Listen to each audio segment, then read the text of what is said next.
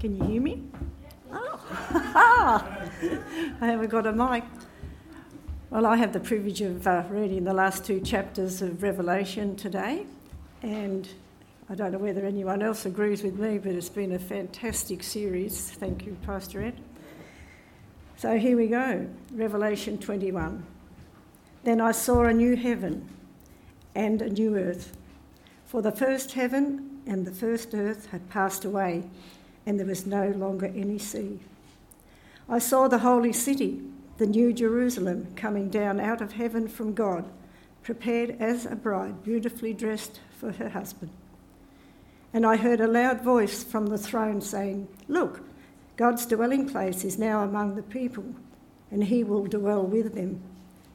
They will be his people, and God himself will be with them and their God. He will wipe every tear from their eyes. There will be no more death or mourning or crying or pain, for the old order of things has passed away." He who was seated on the throne said, "I am making everything new."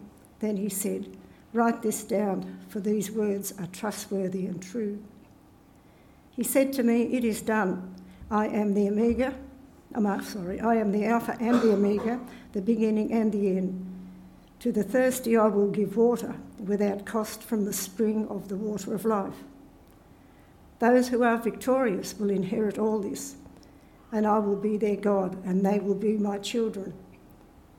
But the cowardly, the unbelieving, the vile, the murderers, the sexually immoral, those who practice magic arts, the idolaters, and all liars, they will be consigned to the fiery lake of burning sulphur. This is the second death." One of the seven angels who had the seven bowls full of the seven last plagues came and said to me, "Come, I will show you the bride, the wife of the Lamb." And he carried me away in the spirit to a mountain great and high, and showed me the holy city, Jerusalem, coming down out of heaven from God. It shone with the glory of God, and its brilliance was like that of a very precious jewel, like a jasper, clear as crystal. It had a great high wall with 12 gates, and with 12 angels at the gates. On the gates were written the names of the 12 tribes of Israel. There were 3 gates on the east, 3 on the north, 3 on the south, and 3 on the west. The wall of the city had 12 foundations, and on them were the names of the 12 apostles of the Lamb.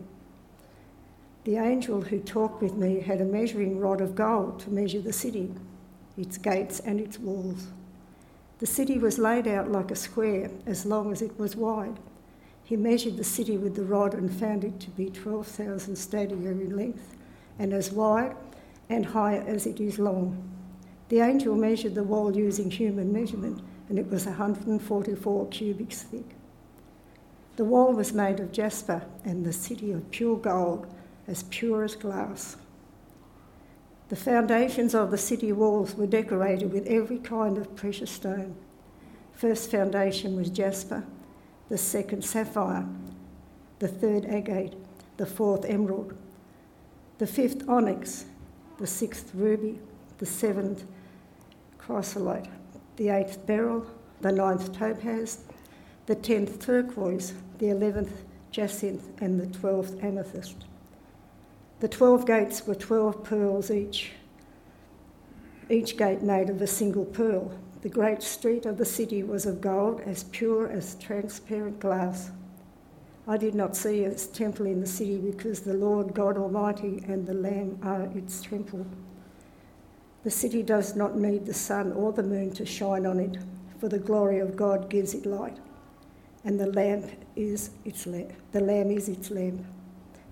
The nations will walk by its light, and the kings of the earth will bring their splendour into it. Oh no, day will its gates ever be shut, for there will be no night there. The glory and honour of the nations will be brought into it. Nothing impure will ever enter it, nor will anyone who does what is shameful or deceitful, but only those names are written in the Lamb's Book of Life. Whew, that's 21. I do this at home with no problems. Revelation 22. Then the angel showed me the river of the water of life, as clear as crystal, flowing from the throne of God and of the Lamb.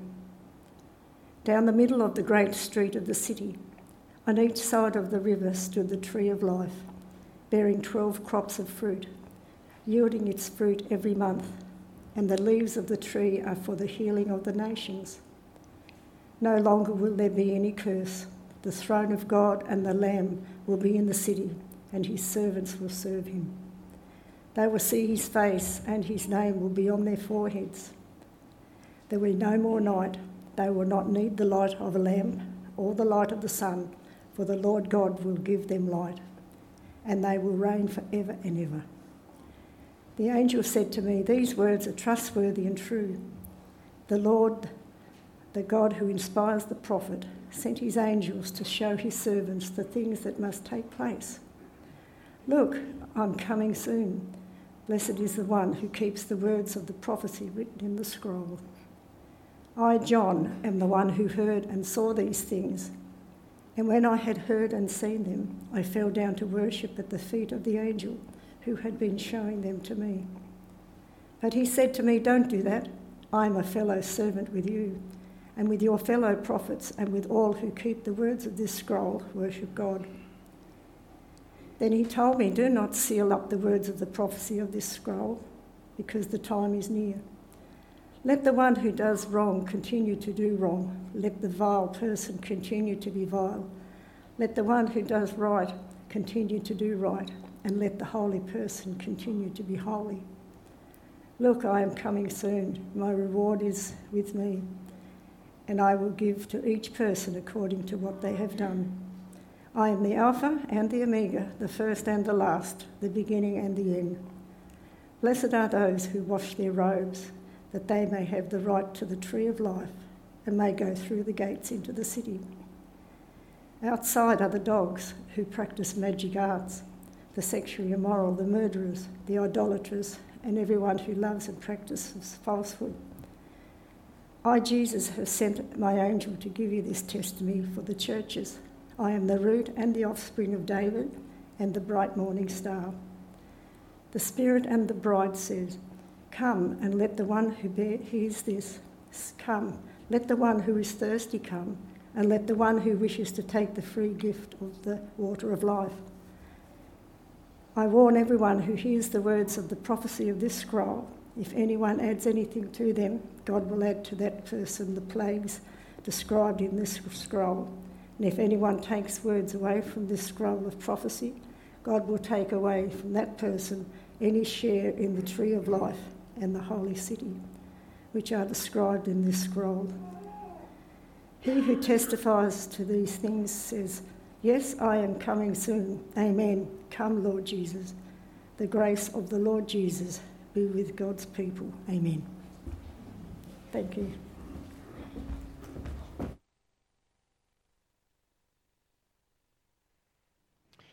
Thank you, Judy. Good morning, everybody.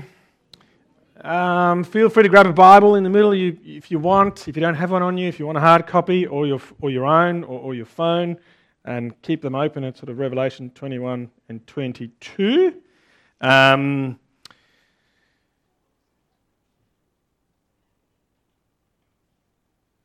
Sometimes I get very tired and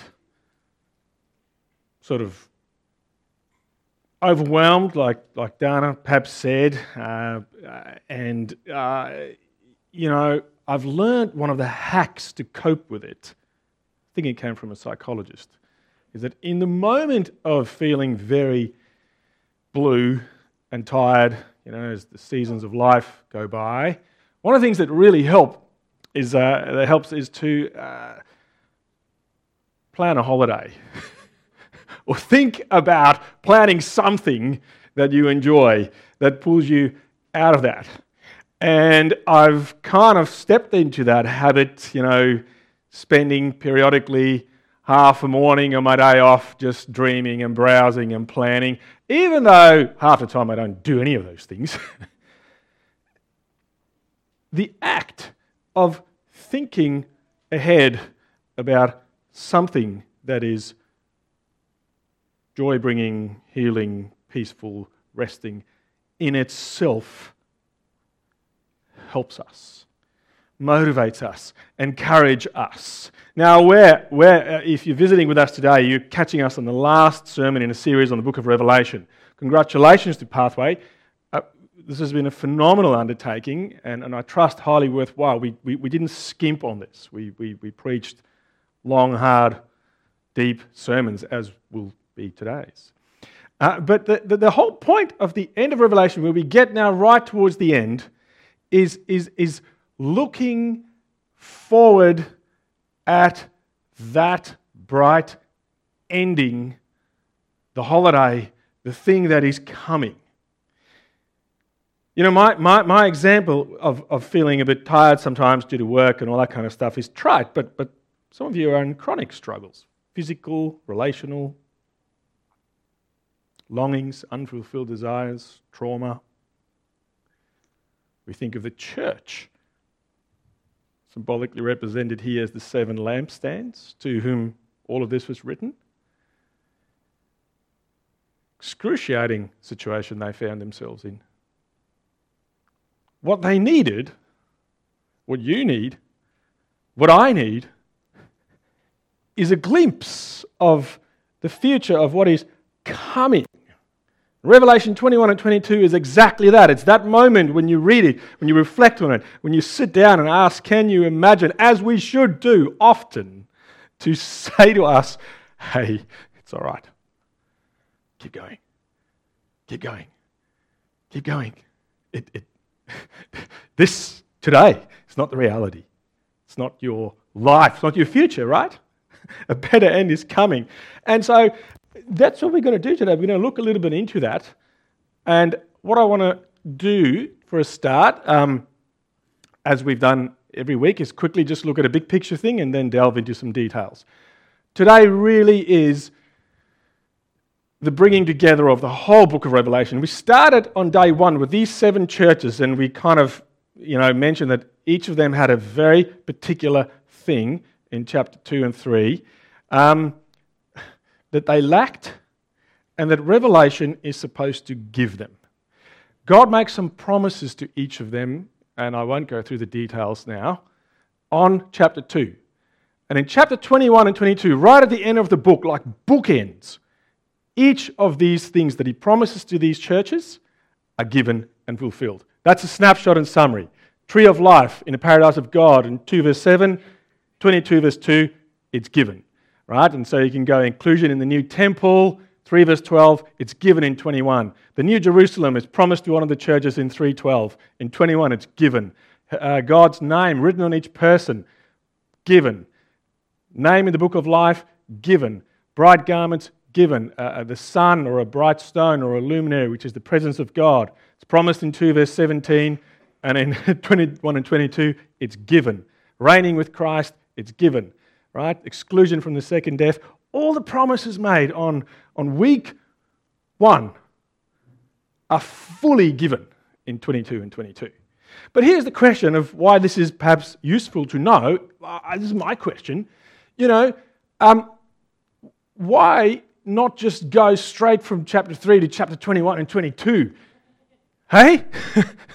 Why did we have to spend weeks trudging through so much of this muck and mire, and even this series is long? Why not? Why is Revelation not just 5 chapters long? Why? Because I think it in itself, in all those weeks that we trekked through, is to say that life is hard.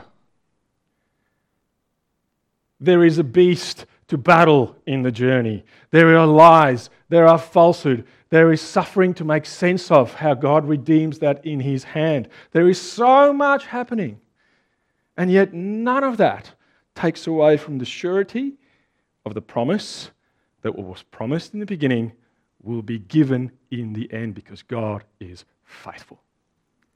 He's going to give it. Hang in. It's the bottom line of the whole book of Revelation, right? Hang in there. If you want to sum it up, is Hold on. Hang in. God has not forgotten. Nothing will be wasted. And this is where it ends. Dwell on that when you're tired.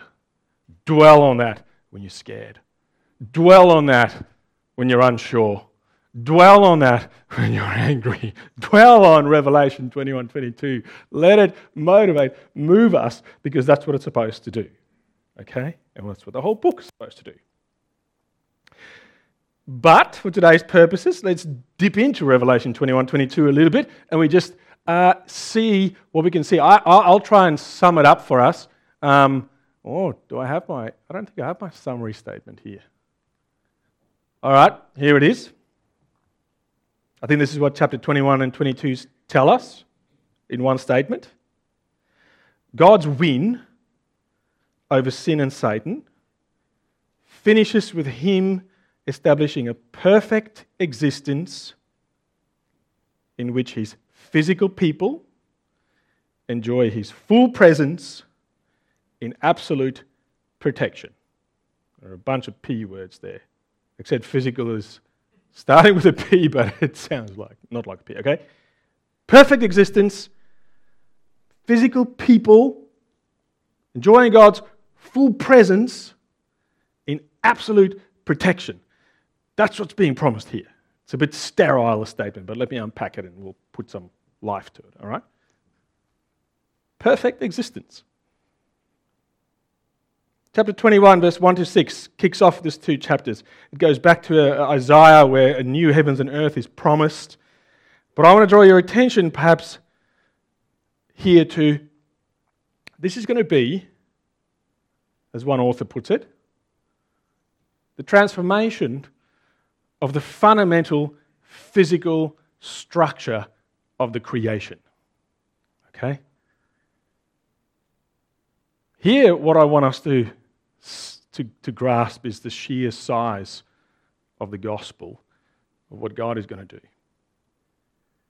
You see, it's not just our spirits that are spiritually going to be with Jesus. We know that eventually our bodies will be resurrected. We're going to be physically with him. It's a physical existence. But then it doesn't stop there. It's not just human bodies. It's the entire cosmos. The whole earth. Everything. Everything's going to be remade. The solar system. The Bible's not a science textbook, but it's worth dwelling on this a little bit, just speculating if nothing else. We've got to think about the vast shape of the sun.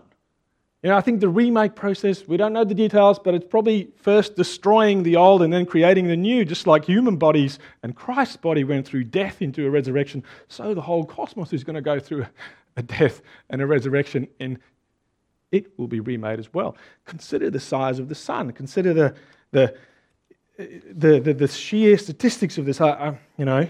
If the sun stops shining, just put it in some context, we have about 8 minutes to sort out your affairs. Because in 8 minutes, you'll be clothed in complete darkness. Within a week, the surface temperature of the earth would be 0 degrees. Within a year, it would be minus 73. Nothing will grow. Nothing can happen. And I think, and I'm speculating, but this is the sheer size of the scope of the work that God is going to do in the end. He's going to wipe it and start new. I don't know if the new heavens and earth will have a physical sun or not, but think on those terms. Think that size. Think that scale. This is the size of the work that God is going to do in creating a new heavens and a new earth. It's enormous. A perfect existence, right? That is biologically, ecologically, sociologically, physiologically, I don't know what other logically word I can think of, perfect and new in each and every single aspect. I don't know if it'll have pets or not, whether they're going to go, but that's the size of what we are talking about here, right? And yet, the most beautiful part in verse 1 to 6 is the picture, I think, of this hand that can take the sun away. and put a new one in place. Coming to you and wiping the tears off your eyes. It's remarkable. It's remarkable what God intends to do. Its size and scope has no limits for us, and we're introduced to it so sweepingly, breathtakingly, just in the first 6 verses already. There's more to say there, and I'll get back to some bits, but here it is. God is going to make a perfect existence, right? And it is for His physical people. I'm not going to do too much here because I think we pick up on this in other parts of the Bible, and it gets stated fairly regularly in Christian teaching, right?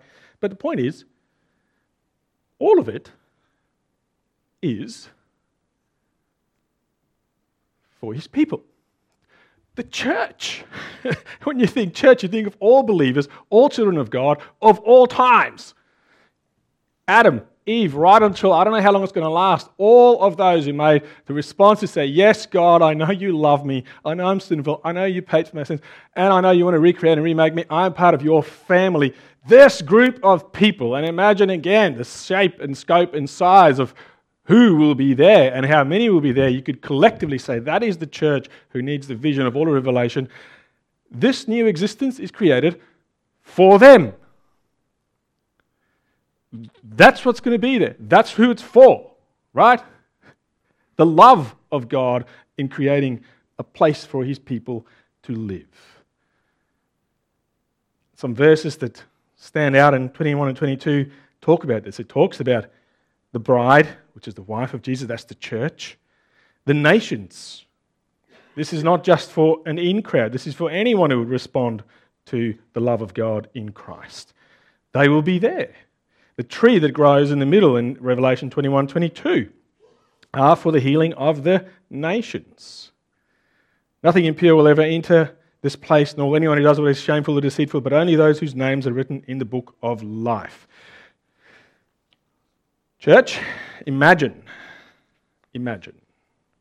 what that is going to look like. Being reunited as an entire family of God in the perfect existence. With Abraham, Isaac, Jacob, Adam, Eve. It's incredible. And right now the church should of course be a microcosm of that gathered community.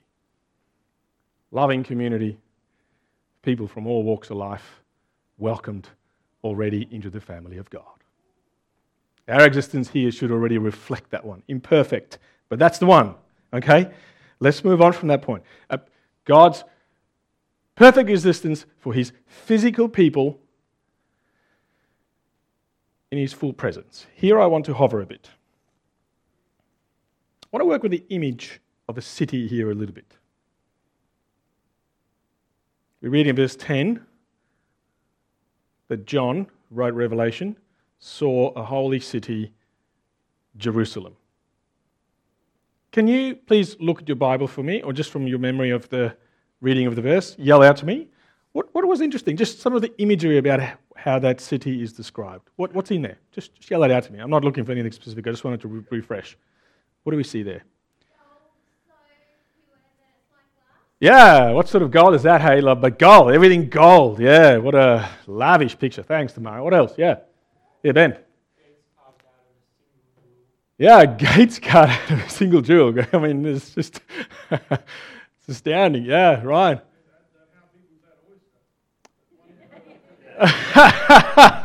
What an oyster, hey? Yeah, what a thing. What a pearl. Yeah.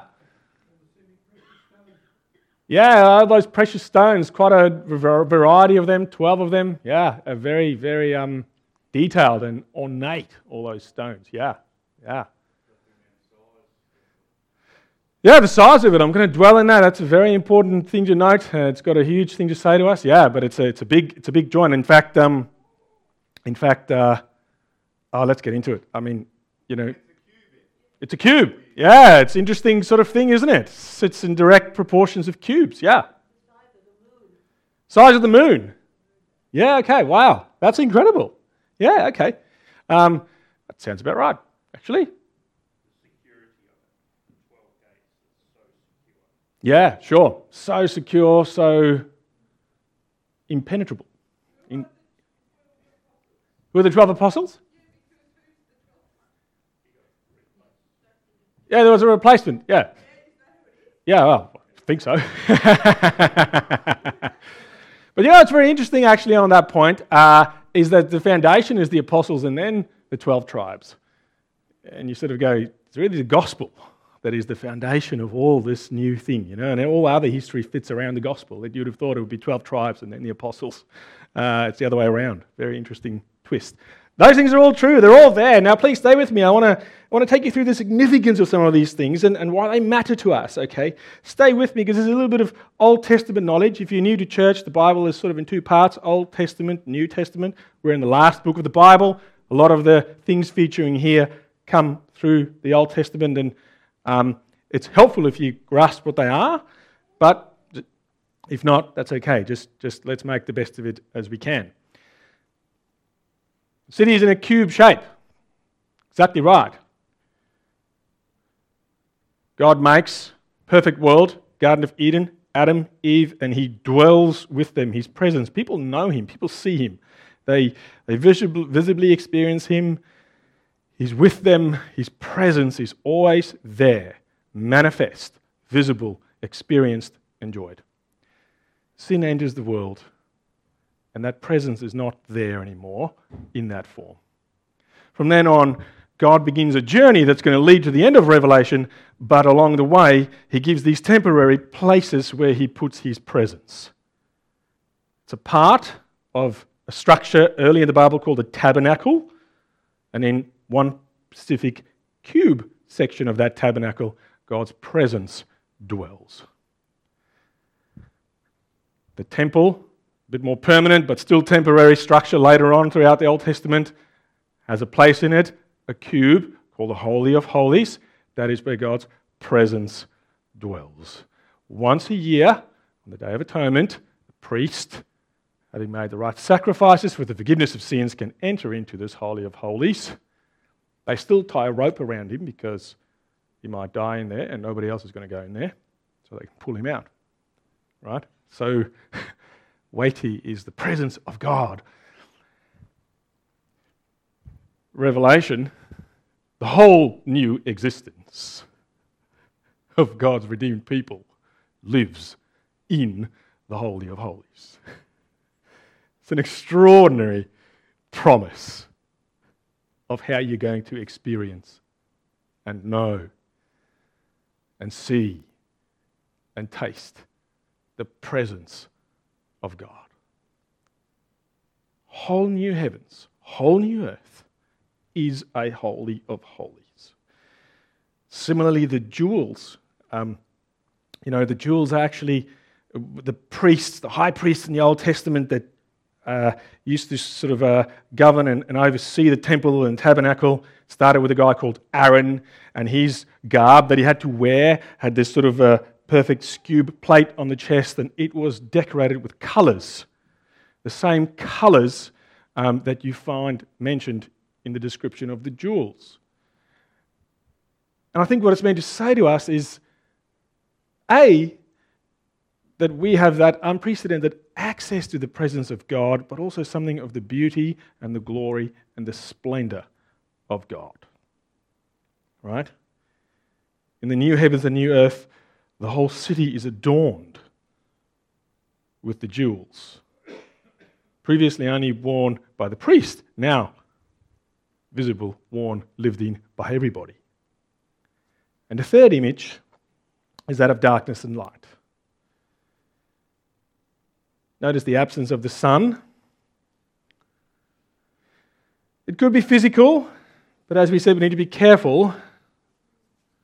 I think perhaps it's not so much physical or scientific, but what's really the case here is that the sun signifies to us the beauty and the presence of God.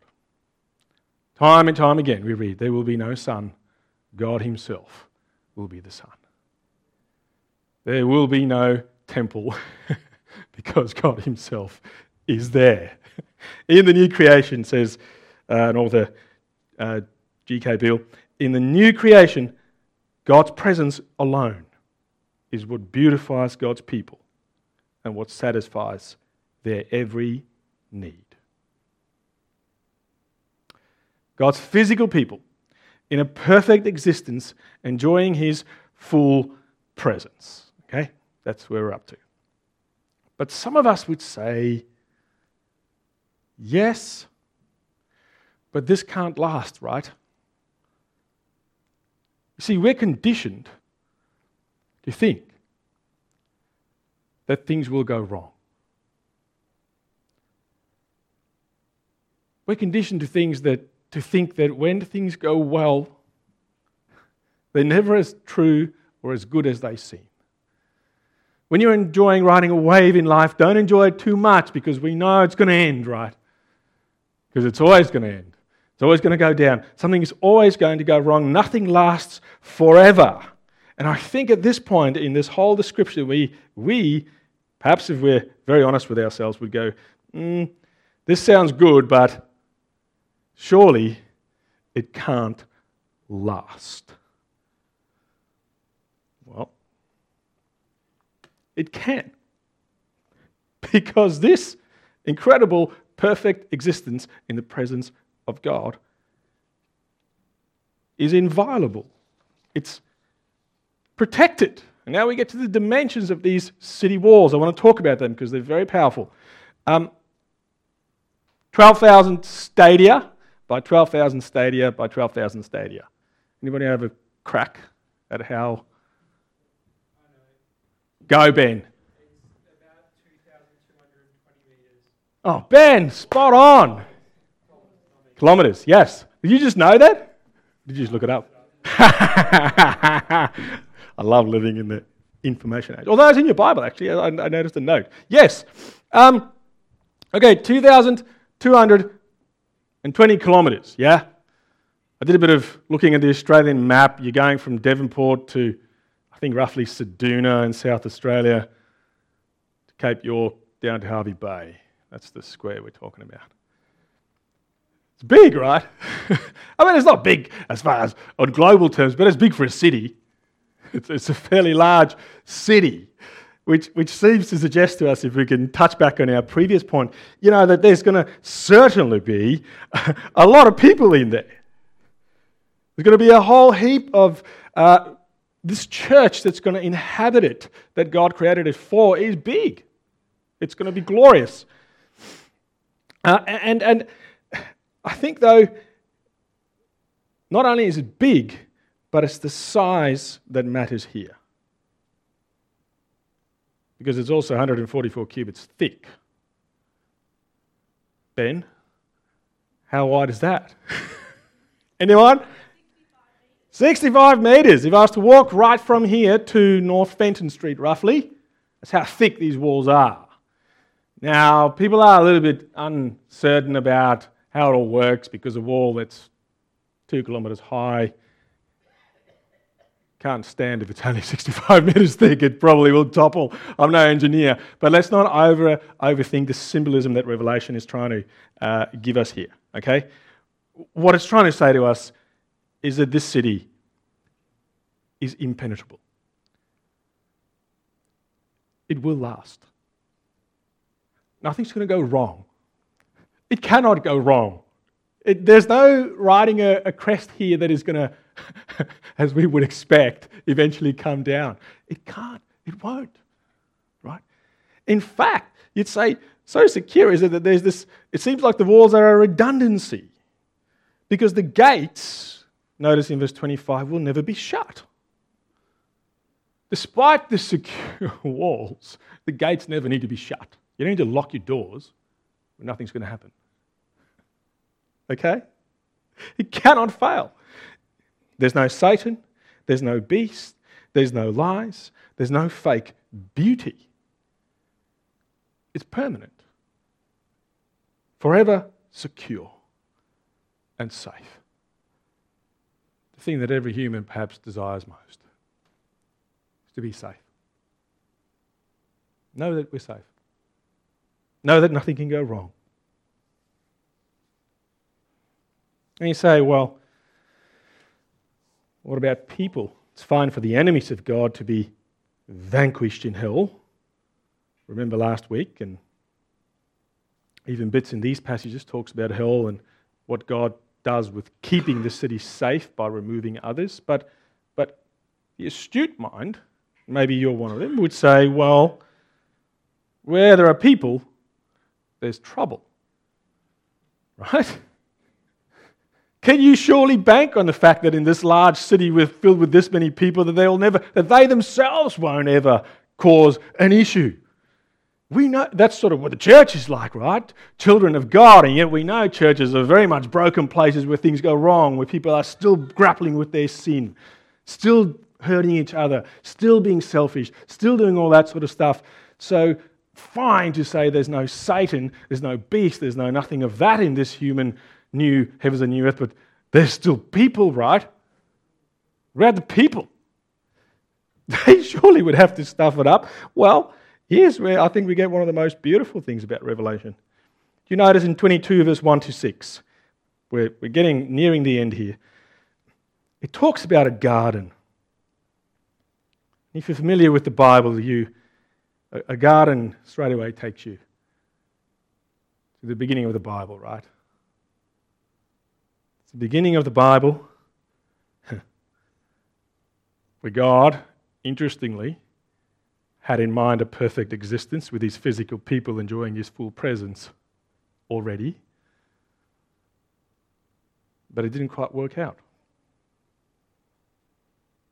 Because there was something there in that garden that's missing in this garden. Spot the difference. Beginning garden to end garden. What's not here? Yell it out. There's no tree of knowledge of good and evil containing a snake. You know what that means? It means that not even I can stuff up this place. Not even you can stuff up this place. The sinful nature, the very thing inside us that we battle, that is our innate corruption in this new existence, is gone. You cannot do wrong yourself if you wanted to. It's so secure that even we cannot stuff it up. Right? And so here we get again to the point of how vast is the glory of the work of God. How good is the prospect of the holiday that is coming? I urge you to dwell on it a lot. It should be what keeps us going when the going gets tough. Now let me wrap up by asking one last practical question.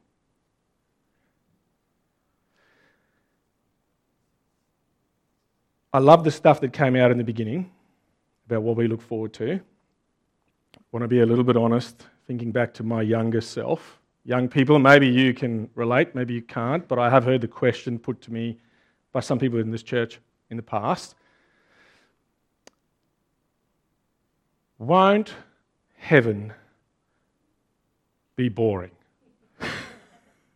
Anybody here worry about that? Is there any? Okay, Ben is honest. I remember distinctly being your age, Ben, and I was going, I don't know about this. I feel a bit worried because this whole idea of even gold streets to me seem pretty, I don't know, a bit sterile, and maybe the classical depictions of us floating about, certainly the idea of singing and praising God was not appealing to me as a young person. Or maybe I equated it to church, right? Not appealing to me. Not something that I actually look forward to, because won't it be boring, and what on earth will we be doing? That's a very practical, crude way of approaching this. Okay, let me finish the message by saying a couple of things on that, because I think it's important. On the one hand, my fear that this might be boring is truly a sign of my immaturity. Spiritual maturity, that is. You see, the more I grow as a child of God, the keener and stronger my desire for beholding the beauty and splendor of God should become. I should grow in loving and enjoying praising Him. Martin Lloyd-Jones is a famous old preacher. He says, praise of God is the highest indicator of a person's spirituality. The extent to which I can enjoy praising God reveals the extent to which I, with the eyes of faith, see God for what He is. Therefore, if that grows, my sense of praise of God will grow, and heaven is going to be a great place.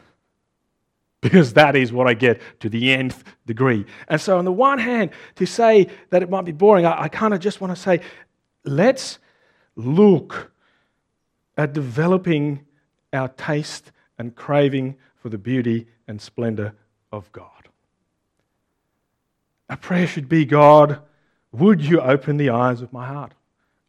I want to see you and I want to see you more. And this is where prayer is relevant. We need to grow in prayer, grow in understanding, beholding, gazing upon the beauty of the Lord. That's what we'll get there. And may it not be a surprise to us. May we be truly, like some of you have said, truly looking forward to. So that's on the one hand. On the other hand, just because God is gracious, He gives us not just Himself, but also His gifts. You notice that it's really interesting that in the Bible, it begins with a garden, and in the end we have a city. A garden city in the new heavens, new earth. It tells us that God always had in mind that He would be building stuff, developing stuff, doing things. We would be creative. We would express that creation. We would shape, make, order, create, lead. We are going to do stuff, right? It's called, the fancy language, the cultural mandate in Scripture. God always had in mind for His children in their perfect environment to be involved in acts of creating, ordering, exploring, and building. It's part of the original earth. And I think we can be, I'm guessing, but somewhat certain that it will be part of the new earth and heavens as well. So, on that front, my dear friends, we need to be imagining.